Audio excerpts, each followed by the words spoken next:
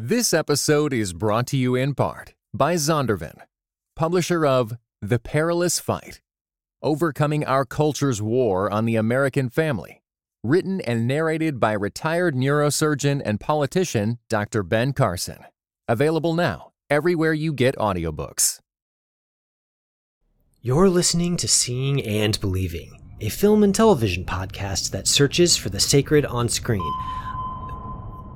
Okay, I'm Kevin McLenithan.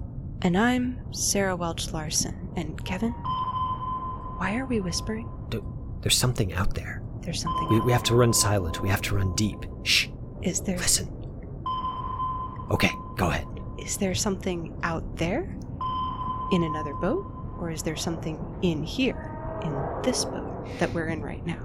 A terrifying question to ponder. We're going to be pondering both of those questions on this week's episode, listeners.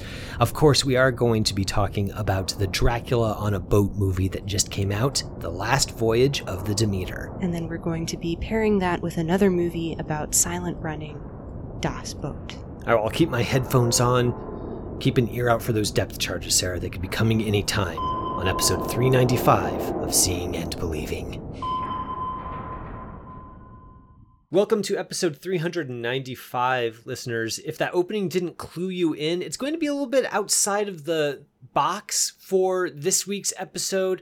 Although, in the case of this first movie that we're going to be talking about, maybe I should say it's outside of the coffin. Yeah, well, outside of the box of dirt, perhaps. It depends on how closely you want to read to the original Dracula. Yeah, I mean, I don't know. Maybe we're belaboring this metaphor a little bit too much, but needless to say, there's going to be a lot of interesting stuff happening in this episode. We are going to be talking about the new Dracula movie, The Last Voyage of the Demeter. We're going to be pairing that with arguably the submarine movie from which all of their submarine movies have been wrought, Das Boot. We also have a special announcement coming up in the middle segment, so definitely stick around for that as well. But that said, let's turn our attention to the vampire in the room, the crates of dirt in the room, with our discussion of The Last Voyage of the Demeter.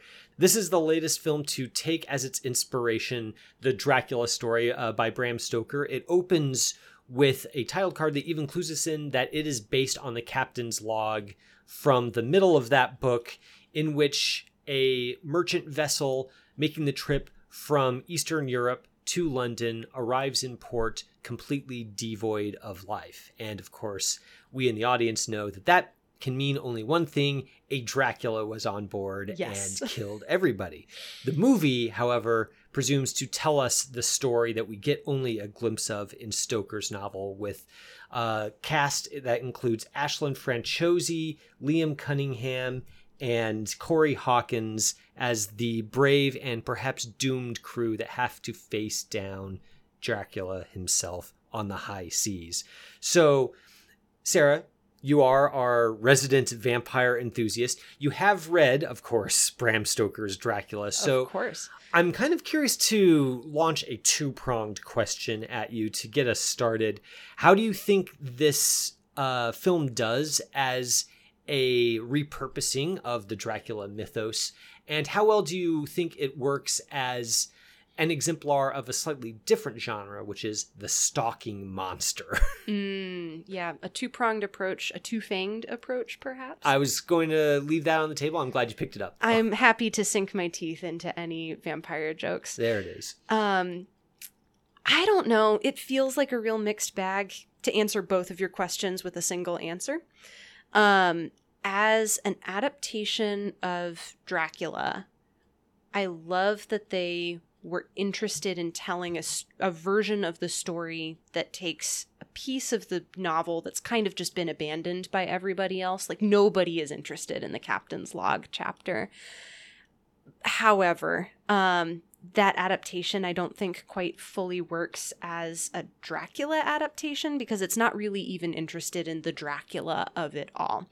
And that gets into the movie as a creeping, stalking monster movie. I don't think it really works very well on that front either. I do not think that I felt much of a sense of dread at all while watching the film. I don't think that the movie taught me to fear this monster in any particular way that had any substance. There are a couple of very striking shots, and maybe we can get into that a little bit later on the look of the movie, but there were a few instances where I caught a glimpse of the monster in the shadows, and at that moment I was sold. And then something else would happen that would completely take me out of it.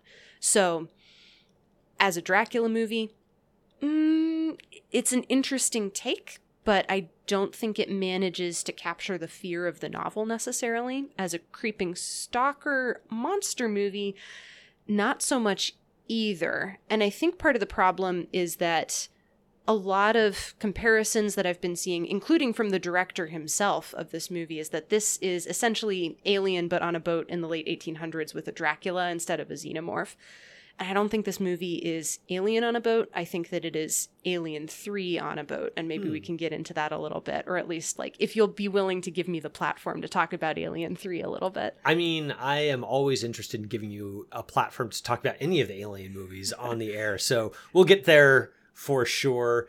I am kind of curious, before we get any further down that road, though, have you seen the Francis Ford Coppola adaptation of Dracula? That's a hot mess. Emphasis on both hot and mess. And I like it quite a lot. I like it quite a lot, too. That makes me feel a little bit better because while I was watching Last Voyage of the Demeter, I couldn't help shaking the feeling like, man, I really wish that I had picked Bram Stoker's Dracula, the Coppola adaptation, for the watch list pick instead of Das Boot, because watching Demeter, I kept wondering, why is this Dracula not working for me? And I think a lot of the reason why is crystallized in the Coppola adaptation. In the Coppola adaptation, Dracula is basically the hero of that story. All the human men are essentially the villains in their own special ways. I'm not going to make this a review of Coppola's movie, although I, like you, like it quite a bit in spite of, maybe even because of its flaws. But I think the fact that Coppola is able to make such a successful movie that completely turns Stoker's novel on its head, making the monster sort of the hero or at least the protagonist, is because Coppola understands that Dracula means something and has a very, like, he is a singular individual. And I think the big problem with The Last Voyage of the Demeter is that this Dracula kind of just feels like a monster. Everyone tells us he's Dracula, but he doesn't really have a whole lot of personality. And I think that's kind of a misunderstanding of what makes vampires interesting in general as sort of a folkloric monster, and what makes Dracula in specific interesting. He's not just a monster, he's a person, and he wants certain things, he represents certain things, he means certain things. In The Last Voyage of the Demeter, this monster kind of just wants to kill, and I just don't think that's all that interesting. Yeah, I'm glad that you mentioned the singularity of vampires as a movie monster, because I think the thing about Dracula is that he's both a high society sort of monster. At least he gives off the appearance of being a high society monster. He's an aristocrat. He's an aristocrat, but he's also an invader at the same time. And so Bram Stoker's original novel of Dracula is partly about the fear of the other coming to invade your own home as well. And there's a level of xenophobia, I think, that's really interesting to explore within that novel. Last Voyage of the Demeter isn't really interested in that necessarily, and I think it's because the movie keeps turning Dracula just into a monster. And there's a repeated line that says, he's not an animal, he's also a person, but I don't think I really got all that much evidence to the contrary. I feel as though the movie kept telling me that Dracula is a person, and occasionally you do see very small hints of there's an intelligence behind those eyes, but the movie doesn't do any of the work to demonstrate to me that Dracula is that singular person with the inherent contradictions that you're going to get from being an embodied human being. Whereas here we just have a monster that, like you said, is interested in tearing people's throats out in very violent fashion. Yeah, there's to the movie's credit, there is a moment, I think, where I its portrayal of Dracula clicked for me. It's an isolated moment. I don't think the rest of the movie really does much to buttress that or kind of like take it anywhere interesting, but it's during one of the big stalking scenes where one of Dracula's victims is climbing up into the rigging of the ship, and he already knows he's going to die. There's no escape. Dracula's going to get him. Dracula's climbing up after him, and the victim looks down and he says, "Please," like he's begging for his life. He's saying, "Please, no." And then the camera fixates on Dracula's face in close up, and Dracula sort of leers at him and imitates him mockingly. He says, "Please," he croaks or in a very animalistic voice repeats those words back at the person he's about to kill. Mm-hmm. And I think that moment is so memorable because it's one of the only moments where we see that Dracula he's not just a monster who lives to kill. He's a monster who lives for the hunt. And he's also a monster who takes delight in the hunt. Mm-hmm. It's a moment of cruelty and, for Dracula, humor that, like you said, kind of gives you a sense of the intelligence behind him rather than just kind of being this feral bat monster that likes to suck blood.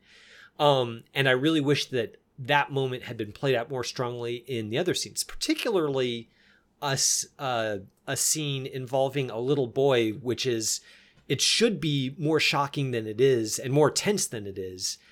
And it's not, I think, partly because it could be pretty much any movie monster going after these people.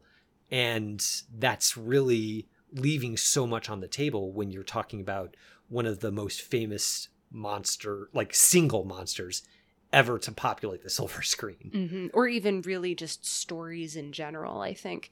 And part of it is that this Dracula does not have all that much of a personality, although I did get a flash of that cruelty and that intelligence in the scene that you're referencing where he is stalking this child on the ship as well. But I also don't think that there's very much personality in the individual characters populating the ship either. We get a defining trait, but not much more than that. And it's one of the flaws of the film that each of those broad traits are intended to define those characters as a whole. So we have the ship's cook, who is also very much a Christian. We have the ship's doctor, who is a person of color and who is trying to get back to a location where he's going to be valued a little bit more for his abilities and not demeaned for the color of his skin. We have another character who has been a victim of Dracula, and that's literally the only defining trait that we have of her as a person as well.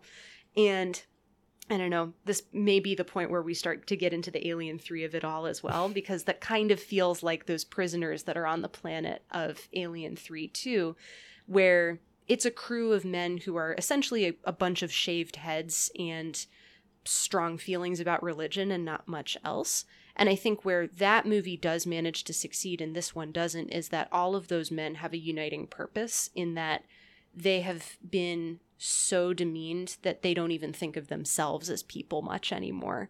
And here on the Demeter, all of the crew members are still fighting for their individuality, but we don't even get a sense of what that individuality is that they're fighting for.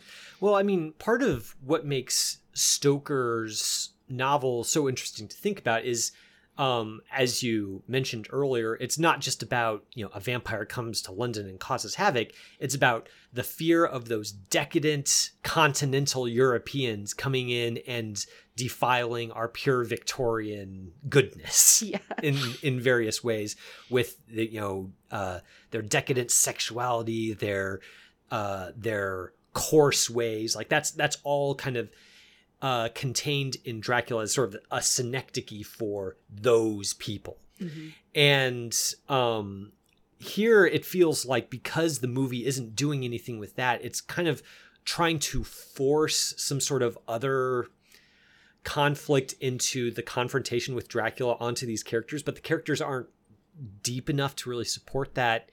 And some of the particular ways that the screenplay by Bragi Shute and Zach Olkowitz try to draw that out seems kind of forced. For example, Corey Hawkins, he is a black man who is also a doctor in the in 1899, and he has trouble plying his trade because of the entrenched racism in a lot of the societies that he's found himself living. And the way that is kind of made to intersect with the Dracula of it all is racism doesn't make sense to Clemens, the doctor. And he wants to make sense of the world. Dracula's brutality and lust for blood also doesn't make sense. And so he, instead of just running away, he wants to somehow confront him and make sense of why Dracula is who he is. And it doesn't make a whole lot of sense to me. And it feels like the movie is really wanting it to make sense, because otherwise there's really no particular reason why this group of characters is interesting. In the novel, they're not interesting. They're simply there to demonstrate, Dracula made it to England, and he's a dangerous, bloodthirsty monster. And that's really all the purpose they serve. The movie has to answer the question of, well, why are we watching their story then if they're just exist to be killed? And I don't think it really satisfactorily answers it. Yeah, which is a real bummer, because I think that there are the seeds of a really good movie somewhere here in this script. And I think if the script had been willing to both connect those dots a little bit more and also pulled back on some of the more broad elements, I think that this probably could have worked. Like, the idea of a monster on a ship stalking and killing the crew is a genuinely interesting one. And I think if you are able to draw the connections between the violence of a monster that is going to essentially treat everybody on board as food, and the violence that each of these crew members has to deal with in their day-to-day lives, whether that's the violence of racism or the violence of being trapped underneath, a noble who is going to decimate your village and who doesn't care. I think that those connections could possibly be there, but the script isn't really all that interested in them, because it's just interested in telling us those broad strokes and then attempting to string them together with sequences that unfortunately were not all that scary, even though they did get quite bloody in places. Yeah, I saw an observation elsewhere, and I'm sorry that the name of the critic is escaping me, that observed that one thing that the original, I know that you're on board the Alien 3 on a boat observation, but if we go with the Alien on a boat analogy, where it's like the very first Alien movie, there's the observation that every one of the stalking suspense sequences in that movie kind of has its own miniature arc and its own little personality. There's one where Dallas is up in the ducts, and there's the one where they've got the motion sensor. And every one of those kind of has a definable start and end point, and kind of a mini narrative for the audience to become invested in. Like, where's the alien? How are they going to find it? How is this member of the crew going to be dispatched? And that's very interesting. In Demeter, though, it kind of feels like, well, it's nighttime. Dracula comes out and he kills somebody, above decks, and then he disappears again. And that's kind of just how it plays out every time. And that doesn't really, it makes the movie feel a little bit shapeless. It's structured almost like a game of Werewolves or Mafia. Yeah, a little bit. Which, both fun games, but more fun in game form than just watching other people play them.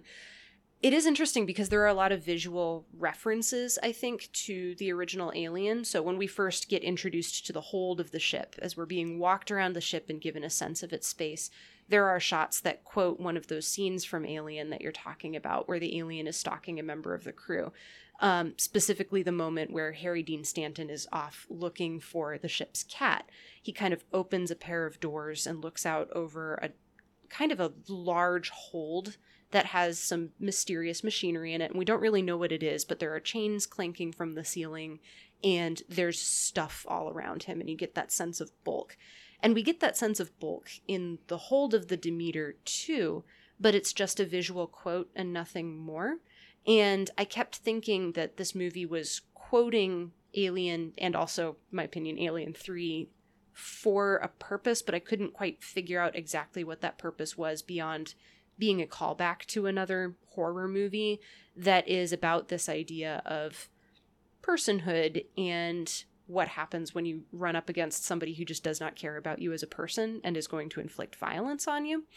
And so those references were kind of they made my brain light up a little bit, but they also bummed me out a little bit because they weren't really adding all that much on top of the reference. It was a reference that was there, and there wasn't anything much more to it.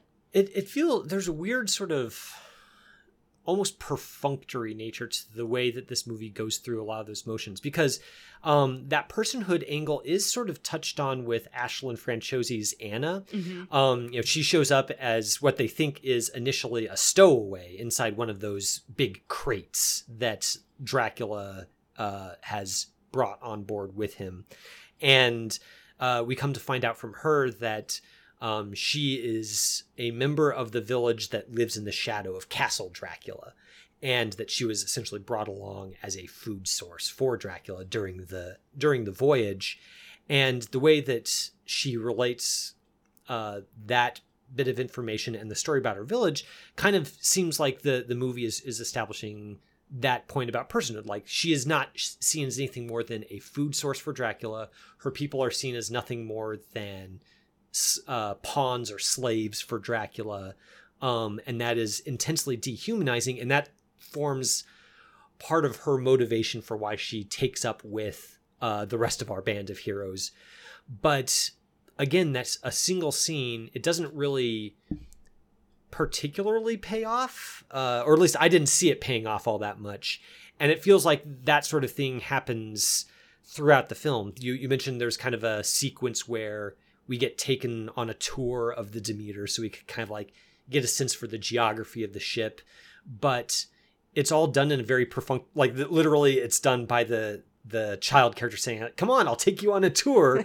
It's doesn't feel very organic. We already talked about how Clemens, the doctor, his motivation for confronting Dracula is stated, but maybe not dramatized. Mm-hmm. And it all feels like this film is trying to do a lot of things that will make it more than just a monster killing people on a boat movie, but it seems like its heart isn't really in it. Yeah, I think this kind of story works best when you try to make the monster on a boat killing people movie before trying to layer on any sense of metaphor or additional meaning on top of it. The metaphor and the meaning will come, and especially if it's a good and well-told story, I think that the audience can also bring some additional meaning that was never intended by the filmmakers as well.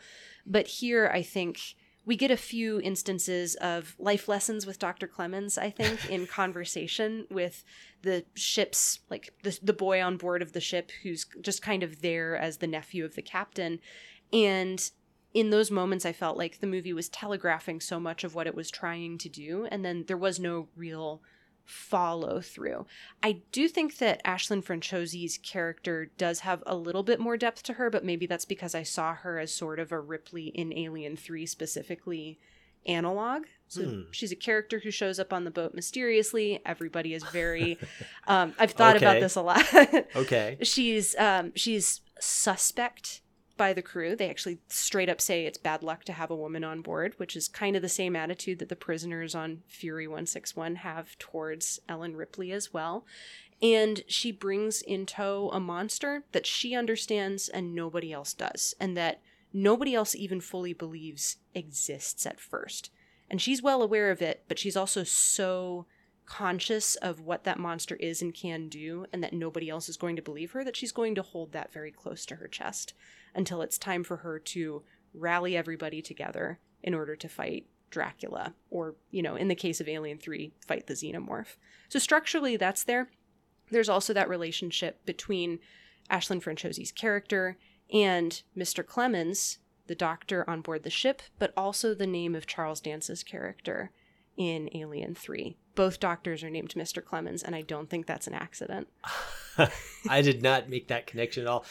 See, this is why we have you talk about Alien 3 on the show. Yes. That's a really good connection, and obviously one that hadn't occurred to me.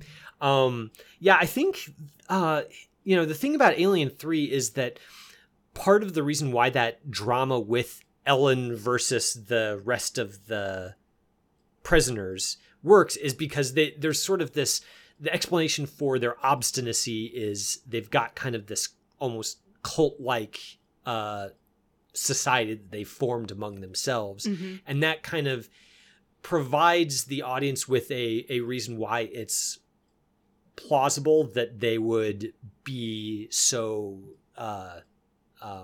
distrustful at first, even in the face of, obviously, Ripley's not the problem, the scary alien is. Mm-hmm.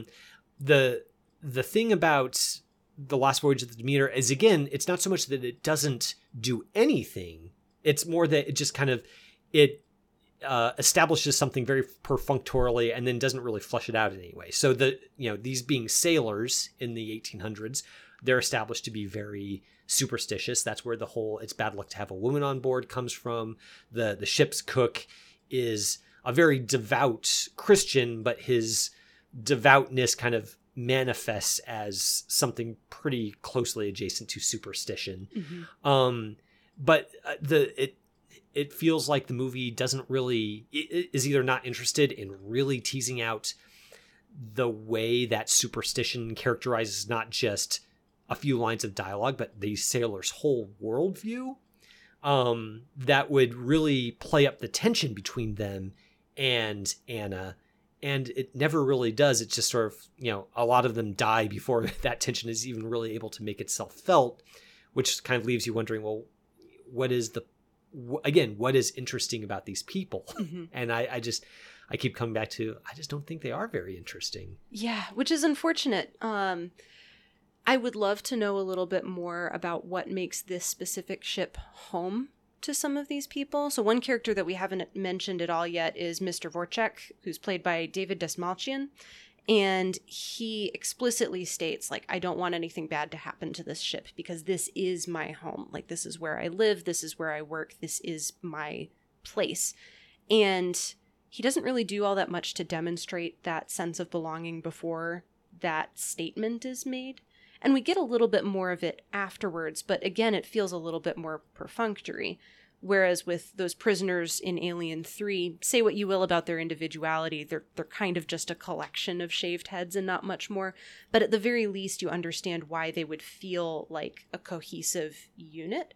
And I think that really draws out that movie's themes of sexism and religion that this movie probably couldn't touch because it doesn't really have a solid story to it anyway. Yeah, I mean, even the very beginning, kind of sets the stage for, this is a crew of the Demeter left port, and then it essentially sets the table by giving us a single line of text to sort of establish us like this is what the movie is going to be about. And then underneath that, it adds another one saying, based on the captain's log from Bram Stoker's novel. Yeah. And again, it's just sort of like, it's such a weird, unforced error because it's totally unnecessary. Mm-hmm. I don't need to know that this is based on something Bram Stoker wrote in order to enjoy the film. Mm-hmm. Why does the director, Andre Øvredal, think that is needed? I don't know. Maybe it was a studio note. Who knows? But it seems it's just such a weirdly ancillary thing to put in that again feels like it's there, but to what end, what purpose, unclear. Another slightly more galaxy-brained connection between this and Alien 3 is that both, I think, were in development madness for a really long time. And a lot of studio meddling. And I feel like that shows here. Like, this movie was first developed or on the table way back in the 90s. It's been in development for more than 2 decades. And a lot of the more obvious pieces kind of feel like a studio note saying, make this connection to the original book a little bit more obvious. Like, show that crest of the dragon on Dracula's boxes of dirt one more time, just so that people understand that this is Dracula that we're dealing with here. I think fans of the book would have been interested in it either way, honestly. And I think what I would have appreciated a little bit more would have been that sense of mystery that we get from the book and from that chapter in the book in particular. We don't get a lot of the specifics. We just know that the ship has some cargo and the crew members are starting to disappear one by one. And the way that it's told is told so sparsely with so little detail that we're left to kind of fill in those details in our imaginations. And the rest of the book, to varying degrees, manages to pull off that trick too, where there's a sense of mystery and we're not told everything up front. This movie tells us everything immediately up front, from there's dirt in those boxes to something bad is on this ship. And I think if the movie had been willing to exercise just a little bit more restraint and a little bit more subtlety and trusted its audience to come along for the ride, I think this really could have worked. And it really bums me out that the movie is so broad about trying to get its point across that it fails to make any point at all. It's a weird paradox that in sort of like trying to force meaning into the story to really go for something more than just monster stalks people on a boat, it paradoxically ends up feeling kind of like it's not really, it doesn't really have a whole lot of meaning. It's sort of, it tries to do a few things, does none of them well, and it ends up feeling diminished as a result. Whereas you watch something that's even, stripped down to, bare bones experience, like a Texas Chainsaw Massacre. Like there's so much meaning in that movie, even though it's so simple and there's not a whole lot of effort spent on explaining any of it. It just is. And you can draw so much meaning out of that just by its very nature. I don't know. It's weird how this movie is trying to do more and ends up with so much less. Mm-hmm. Yeah, which again, it's kind of a bummer because it's a great idea. It's just a little bit clunky in the execution. Well, hopefully Bram Stoker is not rolling over in his grave, figuratively or literally, at this review of The Last Voyage of the Demeter. But listeners, we are interested in your takes as well. If you've had a chance to see this movie, let us know what your thoughts were on it. You can reach out to us on Letterboxd. Our handle over there is SeeBelievePod. Or you can also email us longer form thoughts at seeingandbelievingcapc@gmail.com. We crave those thoughts. Stick around. We're going to be sharing a pretty big announcement here in the middle segment, and then moving on to a review of another death trap of a boat with our review of Das Boot. This episode is brought to you in part by Thomas Nelson, publisher of Grieve, Breathe, Receive. Finding a faith strong enough to hold us. Written and narrated by Pastor Steve Carter. Grieve, breathe, receive. Those 3 words became a profound mantra for Steve Carter during a season of deep healing, the kind that comes after painful trauma. Grieve, breathe, receive is available everywhere audiobooks are sold. Visit thomasnelson.com/audio to learn more. And now it's time for the part of the show that we call The Conversation. This is usually where we share what we've been hearing from all you listeners out there who are helping us keep the conversation about movies going. We are going to be doing something a little bit different in this episode because we actually have some news to share about the future of seeing and believing, kind of like where we're going from here. So we are closing in on our 400th episode, Sarah. Huge milestone. We've been doing this show in some form for a really long time now. Mm-hmm. And it's kind of a bittersweet moment for me to announce that come episode 400, that'll be the last time we fire up the weekly podcast mics for the show. Seeing and Believing is going to be kind of not closing its doors necessarily, but changing into a different form, maybe xenomorph-like. Well, maybe not. Hopefully a lot less bloody than a xenomorph. Yeah, hopefully a lot less scary.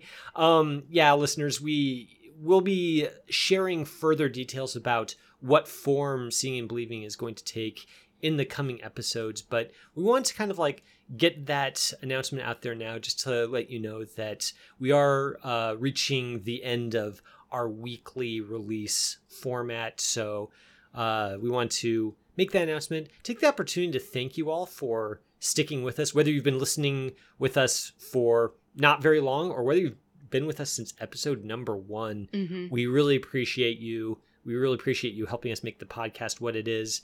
And we're really excited to share where we're going to be headed going forward. This is maybe the end of the weekly podcast, but it's not necessarily the end of Seeing and Believing. Mm-hmm. So more news to come on that, but just wanted to make that announcement. And yeah, thanks for listening. Yeah, thank you. When you need mealtime inspiration, it's worth shopping Kroger, where you'll find over 30,000 mouth-watering choices that excite your inner foodie. And no matter what tasty choice you make, you'll enjoy our everyday low prices, plus extra ways to save, like digital coupons worth over $600 each week. You can also save up to $1 off per gallon at the pump with fuel points. More savings and more inspiring flavors make shopping Kroger worth it every time. Kroger, fresh for everyone. Fuel restrictions apply. So, Kevin, now we're going to go back to a usual segment of the podcast. This is the watch list. It's the part of the podcast where one host picks a movie that the other host has not yet seen, and we watch it, and then we come back and we talk about it. So this week, you were just decrying that we hadn't had the chance to talk about Francis Ford Coppola's Bram Stoker's Dracula, which I believe is the proper name for that movie. Yeah. But I think you picked a really good movie to pair with Last Voyage of the Demeter. This, of course, is Das Boot, which was directed by Wolfgang Petersen. It is 1941, and the Germans are beginning to lose their grip on the Atlantic Ocean. War correspondent Lieutenant Werner has been assigned to the German U-boat U-96, and he expects to find war heroes, but instead he mostly finds drunk boys and a disillusioned captain, played by Jürgen Prochnow. Werner finds that a life at sea, spent mostly under the waves, is one of tedium, occasionally broken up by the opportunity to hunt Allied ships across the Atlantic. But as the tide turns against the Germans, the hunters become the hunted. So, Kevin, I'm guessing that the main connection that you were thinking of here was one of people being hunted on a boat, but I was wondering if you had any other connections that you were thinking of when you picked this. I mean, it was basically the boat equals death trap angle that I was thinking of when I picked this out. There's also the element of unseen threat that tied in with them as well. So, pretty on the nose as far as connections between the new release and the watch list pick go. But yeah, I did also want to share it because we had talked about reviewing it for the watch list as part of a dad movie episode. That's right. And, we ended up pulling an audible and talking about something different for that episode, but Das Boot couldn't be denied, so I decided to break it out for this episode. Mm-hmm. It's a good choice. Well, I'm glad you like it. I'm curious to know. It is a war movie. It is it's a submarine movie, and I think revisiting it this time, I was able to appreciate even more just how much the submarine cliches that are now cliches are because of this movie. Mm-hmm. And since the last time I saw it was actually in high school. Oh, wow. I was pleased that it held up since I didn't always have the best taste in high school. So I'm glad that it was a successful rewatch for me. But, it sounds like it was possibly a successful initial watch for you, but I'm curious to hear more about that. Yeah, because 3.5 hour long war movies are not generally my bag. But here I think it's a very strong movie. It's a very good movie. And I think a lot of the movie's strengths are not so much in being focused on those grand themes of war, but being focused on undercutting those grand themes by what the individuals that are waging war kind of have to go under and go through. So there's the initial disillusionment that Werner feels when he first sets foot on the boat and realizes that he is surrounded by essentially teenage conscripts who have no idea what they're doing and whose delusions of grandeur are even greater than his own. And then his discovery that the senior officers on board the boat are also deeply disillusioned themselves. They're sick of the war. They don't believe that their leadership is doing anything good, and yet they're still bound by this sense of duty to keep doing their job, hunting and then eventually becoming the hunted. And I like this, especially as a character study of the CEO, of the captain of the boat, played by Jürgen Prochnow. I think it's just a fantastic performance because there's so much that he's doing, even though he's not really saying all that much because he doesn't need to. I think the movie is aware of his presence as a character, and we get a lot about his disillusionment just in the way that he reacts to the other characters that he has to continually direct, and in the way that he corrects them into doing their jobs whenever necessary, but is kind of, it almost feels as though it's perfunctory in a sense of duty for him as well. And I found that contrast very fascinating, especially because this is a war movie that is about Nazis fighting in World War II. And I genuinely was not sure how I was going to feel about watching this movie given those specific protagonists. But I think one of the things that Peterson does really well is he imbues his characters, who are humans, with humanity without having any illusions about what it is that they're doing or who it is that they're fighting for. And I think it's a very nuanced portrait, and it also gets across the idea that war is hell for everybody involved, including those on the wrong side of the conflict. I think more than establishing war as hell, I think it also establishes that war just is not sexy. Yes. So there's, that famous Truffaut quote about how it's impossible to make a truly anti-war movie because simply making something that's cinematically interesting will kind of render it attractive in some way. And so simply like showing combat in a cinematically interesting way won't just make it cinematically interesting, it'll also make it like it'll make war itself interesting. Mm-hmm. But I think this is the rare movie that kind of gives the lie to that, partly because Peterson focuses, there obviously are some really great suspense sequences in this film, but it's a 3-hour movie and spends so much time focusing on just how so much of life for these sailors is boring, smelly, cramped, claustrophobic, hard work. Like the guys in the engine room are constantly dripping in sweat,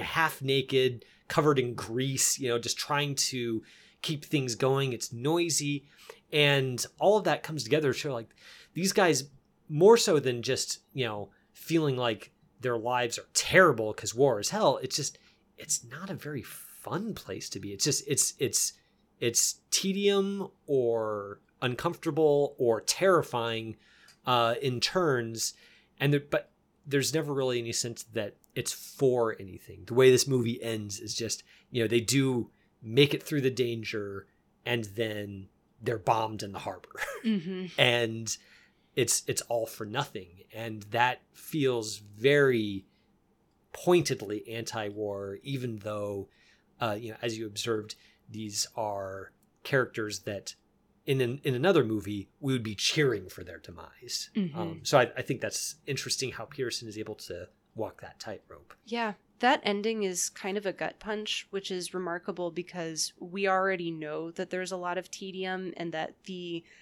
alarms that these characters have to go through are something that you would think would be exciting, I think, under any other circumstance. But here, it's nothing but fear, fear, fear. So you have these stretches of boredom where the characters are just trying to, stay alert enough to be able to be awake for whenever the alarm gets sounded. And then the moment the alarm is sounded, it happens at an inconvenient time. We literally see a sailor come flying out of the toilet in order to respond to I'm not sure if it's an air siren or something like that, but they know that they're going to have to dive and they're going to have to fight. And every time that it happens, it's something that you would expect would relieve the boredom, but instead I think it just makes the boredom worse because it's stretching all of these characters' nerves to the breaking point, and then it's snapping at them in a way that doesn't relieve the tedium. It just makes everything more terrifying because instead of just being tedious, now they're also possibly going to die. And possibly they're going to die in the worst possible way, which is being crushed at the bottom of the ocean or blown up by anti-sub missiles. So I don't know, it's remarkable that Peterson is able to tell an engaging story while also making it very clear that all of these characters are both deeply bored and deeply terrified and deeply dissatisfied with their lives, without reverting to, I think, any of the cliches about that. And he does it by painting a very deft portrait of what life on board this U-boat is like, because he's focused on what is it that makes life here so unique. Now what about that makes it so terrible? Now let's examine that and sit with it for a little while. Like, there's a character who's spent some time just carving mold off bread in the mess, and he says, be grateful that at least something grows here. And that just captures his philosophy about life, but also just what it's like to live under those conditions for so long, that I couldn't help but laugh about it either. But also it's kind of chilling to think about that this character has hit that point where mold is something to be enjoyed a little bit. I think that mordant sense of humor also is an important ingredient in this movie, just not being just a total slog. I mean, I think that's the sort of thing that has made this movie endures. It gives the movie a spark. So it's not like an experimental art piece where it's aiming to create the same boredom in the audience that the characters on screen are feeling. That's, might be a laudable artistic aim, but it's not something that you necessarily want to subject yourself to, even once, and definitely not multiple times.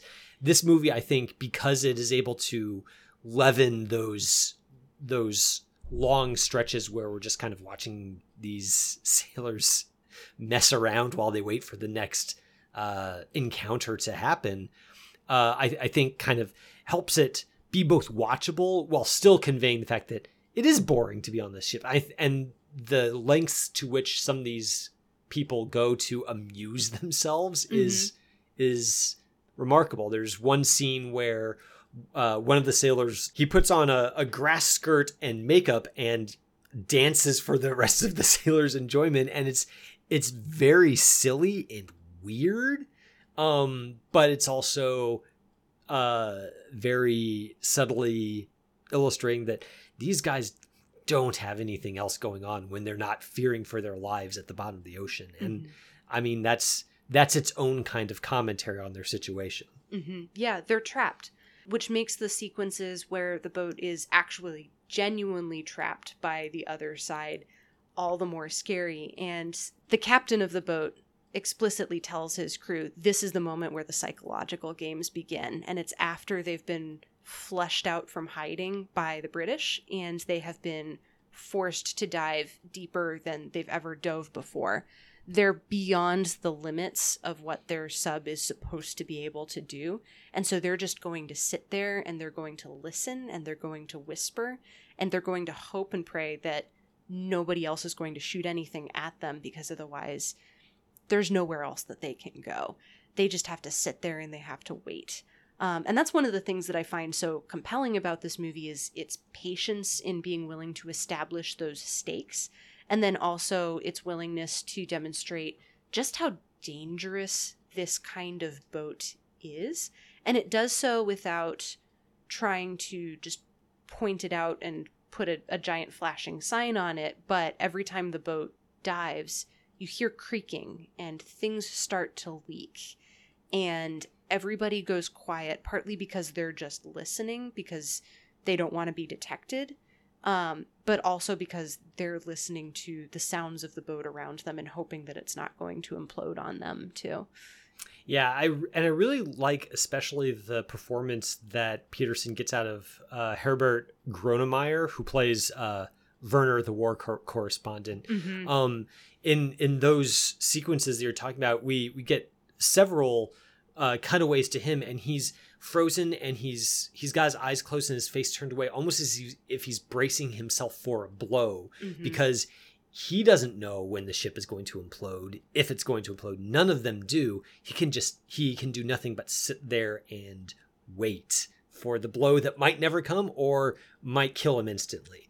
And that I think that's why this movie works so well is just like those little human touches that Pearson thinks to insert amid all the the standard kind of suspense devices of the sound work that you mentioned, the cutaways to depth charges going off. Those are all important too, but it's the tensed up waiting for the blow to fall that I think really sells it to the viewer.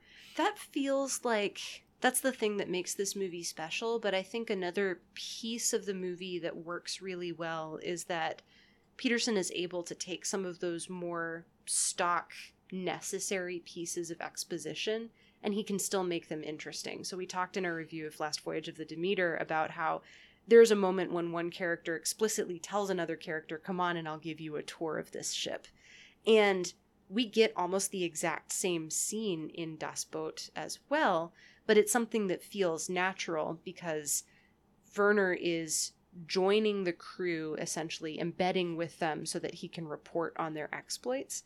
And as he is being taken through the boat, he gets to know the space, and we do alongside him, but we're also almost immediately undercut by our own expectations and by Werner's expectations, because every time you go down a corridor, you realize this is a bunch of 19-year-olds who have no idea what they're doing at sea, and they're all crammed in together, and we're going to just keep getting image after image of all of them crammed in together until we hit the petty officer's quarters, where there are 6 men in like a 20-foot square space. And that's realistic for German U-boats of that time. But it's also surprising because we get the sense for what that life is like, even as one of the characters is trying to show it off as, isn't this great? All of us get our own space where we have 6 bunks crammed together instead of 18 bunks crammed together. And I think that undercutting and then also being very matter-of-fact at the same time just goes so far in bringing up, I think, the verisimilitude of this movie, but also giving us a sense for the psychology of the characters that inhabit its walls. Yeah, that's a good point about giving us insight into the psychology of the characters. That sequence serves a utilitarian purpose. It's establishing the geography for the audience's benefit through sort of the closest thing to an audience surrogate figure that the film has. But it also, simply by taking us down the length of the boat, it establishes the physical space. It also establishes just kind of like the psychological effect that space is going to have on these men. How in even the mucky mucks on the ship, the commanding officer and his first mate and all of them, they're still crammed in like sardines. The captain's table, people have to squeeze by and smack them in the face with their jackets while they're moving on to another place in the boat. So even status isn't any defense against the fact that they're all stuck in there together and there's really no way out.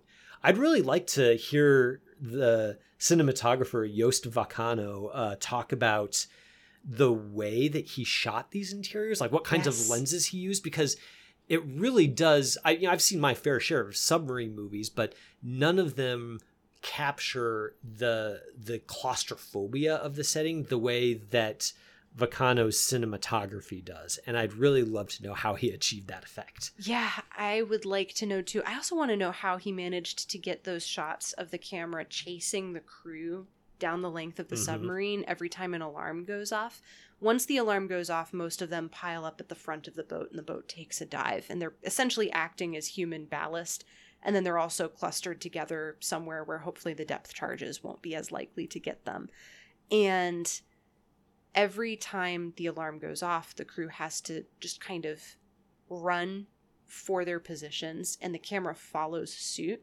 Feels like it's a little bit lower than it is during the rest of the movie, and it's also handheld, so we feel those jolts and that shaking, but I think it gives the movie a sense of momentum to have that camera a little bit lower, a little bit closer to the ground, following all of these characters who are essentially bent flat as they're trying to race through that submarine, and it gives additional sense of that claustrophobia on It gives an additional sense of that claustrophobia just on top of everything else that's been going on up until that point, too. Yeah, and well, that motion also, it helps give the movie a sense of momentum as well, because it is a single location. Most of the time they're sitting around and waiting. So that cinematography helps, again, kind of lends urgency and give a spark to the film that is very necessary for making it a cinematic experience that you would actually want to experience. I also like how, it is handheld, and we're moving very fast, but it's not like modern shaky cam. It's still very visually legible. So again, like I'm super interested in hearing more about the craft behind it. And because of that speed, I genuinely got concerned for some of the crew members' safety as they were like racing from one end of the boat to another. At one point, one of them, dives towards the front of the boat, and there's a girder hanging about like, forehead level. And I genuinely tensed up at that moment, going, I hope he doesn't smack his head on that. And that's all in the production design, the cinematography, to kind of make me feel that way. Yeah, and I think that adds to the sense of anxiety that just builds and builds and builds over the course of the entire movie. So I think the moment that the captain says, this is where the psychological games start, I don't think they let up until the end of the film. Even though we get a few instances where there might be a little bit of a break in the action, I think that real sense of danger and the knowledge that they're going to have to dive that deep again if they want to survive this war, just kind of hangs over your head until eventually one of the crew members cracks. So the character, I believe his name is Johann, he's one of the engineers, or he's a machinist or something, who is working to keep the boat moving and floating. And as the boat goes on stalking British ships, trying to sink convoys and sink other ships, at one point they end up playing chicken with another boat that's on the surface, where they're getting pinged by sonar over and over and over again. And then Johann just cracks and he can't take it anymore and he starts screaming. And that's a danger to the boat, because if somebody is making noise that loudly on a submarine, they're going to be heard. Like, the outside world is going to be able to find them. And the moment that happens, I think the captain is willing to take drastic measures in order to be able to shut his own crew member up so that everybody else on board is going to survive. You can feel him doing that difficult calculus throughout the entire movie, but I think it's most clear there. And it's also clear that the rest of the crew is also performing that calculus, because the moment they realize what's happening, that there's going to be a confrontation and it's not going to go well for Johann, the rest of the crew bodily picks him up and takes him to the other side of the boat so that he's going to be separated away from the captain. And I think that speaks to the tension of having to live in such close quarters with somebody that you know is going to crack eventually, and then watching that person crack and realizing that this is a life or death situation for everybody involved, but also a mental health break for this other character, just kind of ratcheted up that tension in a way that felt very believable. And then the apologies that we get from Johann afterwards, where he realizes, like, I was not in control of myself at this moment, and I put everybody in danger, and I don't know what to do to make it right. And there isn't really anything that he can do. And it's a beautiful little arc of tension and then break where everything snaps. And then it's never really fully relieved, but it does resolve itself in that Johann knows what he's done and he knows that he wasn't in control. And I think it also serves to crank up some of that additional tension, because if it happened to him, maybe it'll happen to him again, or maybe it'll start happening to the rest of the crew too. Yeah, and that brutal calculus that you mentioned, I think, again, gets back to this movie capturing something that's very important to capture about war, is that warfare has the power to just warp human beings into a shape that they should not be warped into. Mm-hmm. The fact that Jürgen Prochno's captain has to seriously consider murdering one of his own crew in order to shut him up, or harming him in other ways like that, that is something that no person should have to think about. Mm-hmm. The sheer amount of engineering genius that goes into creating this rickety death trap that is designed to kill other humans is staggering and also absurd. And again, I just keep coming back to that ending where, they get back home. The captain has succeeded in, getting them back safe and whole for the most part, only for it to be bombed in the harbor, and then the end. And that's it reminds me almost of Vonnegut in some ways, just the way that it captures a certain kind of absurdity that's just inherent to warfare. That I don't know, it sticks with me, that ending. One reason why I was excited to revisit it for the watch list is I still think about that. Like I would think about that ending for years upon years, even though, I just watched it in German class because the teacher didn't necessarily want to do any teaching that day. Good job on your teacher's part for showing Das Boot. Yeah, it worked out well for everyone. Yeah, it's a real so it goes kind of moment, I think, at the end. And I don't know, it's something that I think I'll still be wrestling with for a while, is just the captain's motivations for continuing to fight in the war, beyond the fact that it's his job. He's clearly not interested in anything that Hitler's doing, and he doesn't respect him as a person. And yet he's still continuing to fight for Nazi Germany. And I was trying to put my finger on how much of that is a sense of duty towards his country, how much of that is a sense of duty towards the men that he leads, and then how much of that is just a sense of duty towards the boat that he lives on. Like, that's his home. And we don't have to be explicitly told that, but we get that sense when we watch him watching it sink. The look on his face as the boat disappears underneath the waves that final time, I think, is quite devastating, because that's his entire life. That's all that he knows how to do.